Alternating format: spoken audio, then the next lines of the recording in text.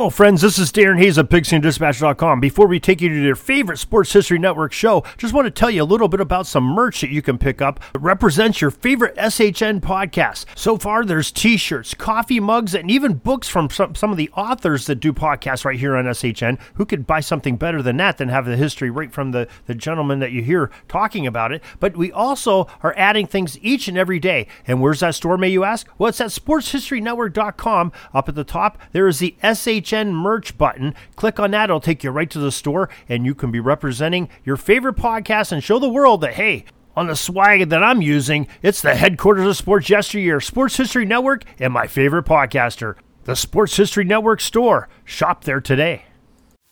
This podcast is part of the Sports History Network, your headquarters for the yesteryear of your favorite sport. You can learn more at sportshistorynetwork.com.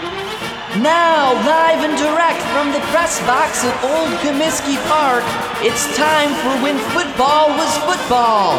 Let's join your host, Joe Ziemba, with another forgotten tale from Chicago's pro football history. Let's go! Thank you for that warm introduction, and welcome to When Football Was Football here on the Sports History Network. I'm your host, Joe Ziemba. In this episode, we're going to go back to the very beginnings of the National Football League and interview Joseph T. Sternaman. And you may ask, who is Joseph T. Sternaman? Well, Sternaman was more commonly known as Joey Sternaman during his professional football playing career from 1922 through 1930.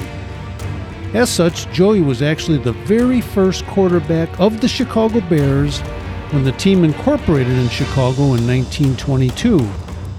He was also the head coach of the Duluth Kellys in 1923, as well as the player/owner/coach of the short-lived Chicago Bulls in 1926, when that team was a member of the original American Football League with Red Grange. And for a short time, he was also a part-time owner, or a part owner, I should say, of the Chicago Bears. More importantly, Sternaman was a trailblazer during the early years of the NFL, wreaking havoc on opposition defenses with his running, passing, and kicking skills. He was named to All-Pro teams after 4 different seasons and is included in the honored list of the 100 greatest Bears of all time as compiled by the Chicago Tribune. And all of this was accomplished by a player who stood just 5'6" and weighed in at around 135 pounds for most of his career. His inspirational performances and Sternaman's fearless attitude on the field prompted legendary writer Grantland Rice to state, 139-pound Joe Sternaman could wreck any 2 or 250-pound man he ever saw in the rough and tumble. While we have covered Joey Sternaman before on When Football Was Football, a document shared recently by Sternaman's daughter Joyce has provided us with the opportunity to interview Sternaman with responses in his own words from over 40 years ago.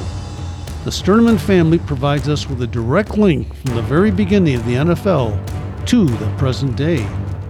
So the basis for this podcast on the Sports History Network was a speech delivered by Joseph T. Sternaman before the Kiwanis Club of Elgin, Illinois on April 8, 1980. And we thank Joyce for her assistance in keeping the history of pro football alive and well.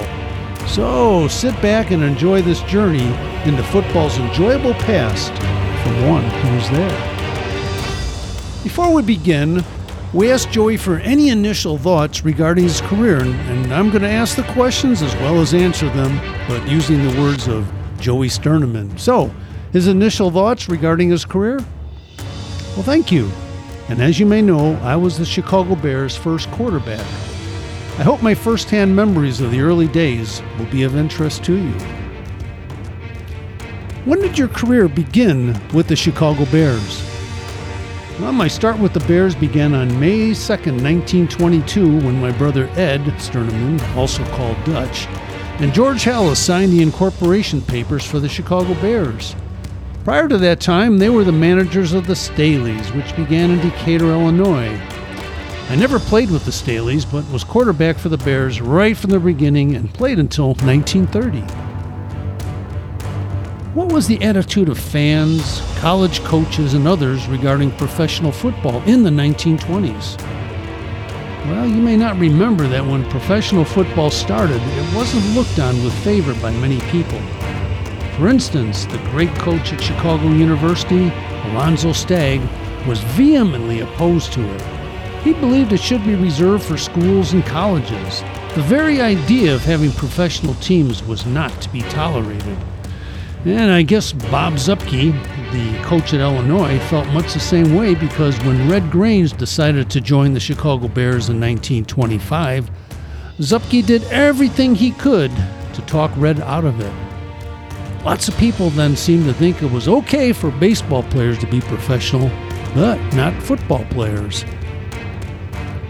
When did you begin playing sports, specifically football, and was your older brother Dutch an influence?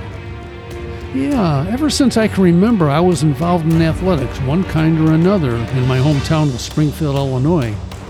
I got interested in bicycle racing, tennis, and wrestling, but eventually I concentrated on football. My brother, who was 5 years older than I, was captain of the Springfield High School football team, and he used to tell me things he learned from the coach while I was still in grammar school.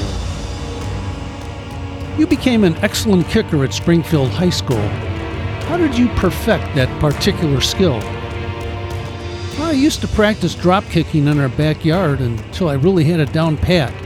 I remember how my drop kicking came in handy even when I was a freshman in high school in a game against Carlinville in particular. As a freshman, you were not eligible to be on the first team, so I was on the second team. In that game, we made yardage against them, but were stopped short of making a touchdown, so I would drop kick. I made 3 successful drop kicks that day, and that was the only score in the game. My practicing had paid off. When you look back at your career, what are some of the biggest changes that you have witnessed in the game of football itself? It's interesting to look back and note that the changes that have taken place in football since I was a kid. One of the differences in football at that time was that we had 3 downs to make 10 yards, not 4 as it is today. Another difference is that there was no passing. It was a running game. When passing started, you had to be 5 yards behind the line of scrimmage before you were permitted to make a pass. And as you know, today passing is the name of the game, so to speak. And then you were off to the University of Illinois. Was your lack of size an issue for you at the collegiate level? Well, I only weighed 135 pounds when I played at the University of Illinois, so I learned a few tricks to compensate for the differences in my size compared to some of the other fellows. When playing safety on defense, for instance, I would stand sideways, and as I caught the ball, I'd take a step sideways, then turn completely around before starting to run. I'd roll off the shoulder of the tackler most of the time and keep on running. This twirling kept me from getting hurt. During your career at Illinois, can you recall any major changes in the game that took place during that time? One thing that an old-timer would not recognize is the huddle. I was the quarterback at Illinois when we played the University of Chicago in 1921. Our coach, Bob Zuppke again, introduced the huddle in that game. He made football history in many ways, but it seems odd that nobody ever thought of the huddle before Zupp. After he used it, it was taken up all over the country. By having a huddle, any player on the team could make suggestions regarding any weaknesses of the defense. In those days, you could not send in plays with a substitute. And what else has changed about football since your career began? Well, a few more differences that I noticed through the years are that they didn't used to have official signals. No little red flags. Spectators could hardly tell what was going on. There was no nice electric scoreboard to give details, tell what quarter it was, or whether there was a penalty and how much time was left to play. Also, before 1919, players didn't wear numbers on their backs. Going back even farther, few headgears were used. There were no tees to hold the ball. And as a kicker, I made mounds out of mud for kicking off.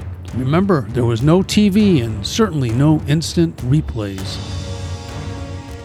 If I remember correctly, even though you were the quarterback for the Bears, you still played both ways during the game without a substitute. How did that work? One of the most striking changes, in my opinion, has been the way football now resembles a chess game with coaches directing the play. It used to be that there were no coaching from the sidelines. The quarterback was the general. He had full charge about how the game was played. It used to be a team of 11 players, with the quarterback running the game and few substitutions. Today, as you know, substitutes are sent in to make one play. We play the whole game, defense and offense. When the Bears started, we couldn't afford to hire a bunch of guys to sit on the bench, and I never enjoyed sitting on the bench anyhow. Those of us who played every minute of the game were nicknamed 60-minute men. Golly, I could go in the game on my Sunday clothes if all I had to do was kick for the point after touchdown nowadays. One of the most important things that occurred during your career was the arrival of Red Grange in 1925 and the ensuing 2 tours that the Bears scheduled to both showcase Grange as well as raise some funds for the franchise. What was that first Red Grange tour like? Well, for the first tour through the Midwest and the East, we played 8 games in 11 days right after Red Grange joined us in 1925. I've often talked about this because no football team has ever attempted anything like it before or since either. We played in Cubs Park against the Cardinals on Thanksgiving Day of 1925, which was a Thursday. Then we played in St. Louis on Saturday, New York on Sunday, where 73,000 fans crowded into the Polo Grounds, which only seated 65,000. There was standing room only. On the following Tuesday, we played in Washington, D.C., then Wednesday in Boston, and Thursday in Pittsburgh. We finished with a Saturday game in Detroit, and finally on Sunday, back home in Cubs Park for the 8th game in 11 days. I played 60 minutes of every one of those games except the one in Pittsburgh. I'll tell you, it was no picnic, you may be sure. So how did the second tour differ from the initial tour? After resting our battered and bruised bodies for a week or so, we took off on another tour beginning in January of 1926. This one was more leisurely and luxurious than the first tour, not such an ordeal. We had our own Pullman car and personal porter. Our first game was in Memphis. From there we went to Jacksonville, Florida, then Tampa. A week later we played in Miami. The following Sunday we played in New Orleans and took it in the sights all along the way. Our next game was on a Sunday in Los Angeles where about 85,000 people attended. The following day we played in San Diego. A week later we played in San Francisco. The next week we played in Portland and the following week in Seattle. The last game was on February 1st, 1926. The tour was enjoyable. We had time for sightseeing, and William Wrigley had a big estate on Catalina Island, and as the Bears played in Wrigley Field in Chicago, we were honored guests at his mansion on Catalina Island. Did you enjoy any other specific experiences during the tour? Yeah, indeed. I was treated to an airplane ride over Portland, Oregon in an open cockpit plane sitting on a parachute. The pilot was Lieutenant Oakley Kelly, the first man to fly across the U.S. from dawn to dusk. So as you can see, this was a long time ago when flying across the country was a big deal. We also met some of the most famous movie stars of that era, Mary Pickford, Douglas Fairbanks, Harold Lloyd, and many others. Altogether, it was a great experience. One final question, Mr. Sternaman. During the 1920s, your brother Dutch Sternaman and George Halas were co-owners of the Chicago Bears. How did they decide who would eventually buy the other one out? In those dark days of the Depression, 1930 and 31, professional football was having financial difficulties along with everyone else. Ed and George decided to toss a coin to see who would buy the other out.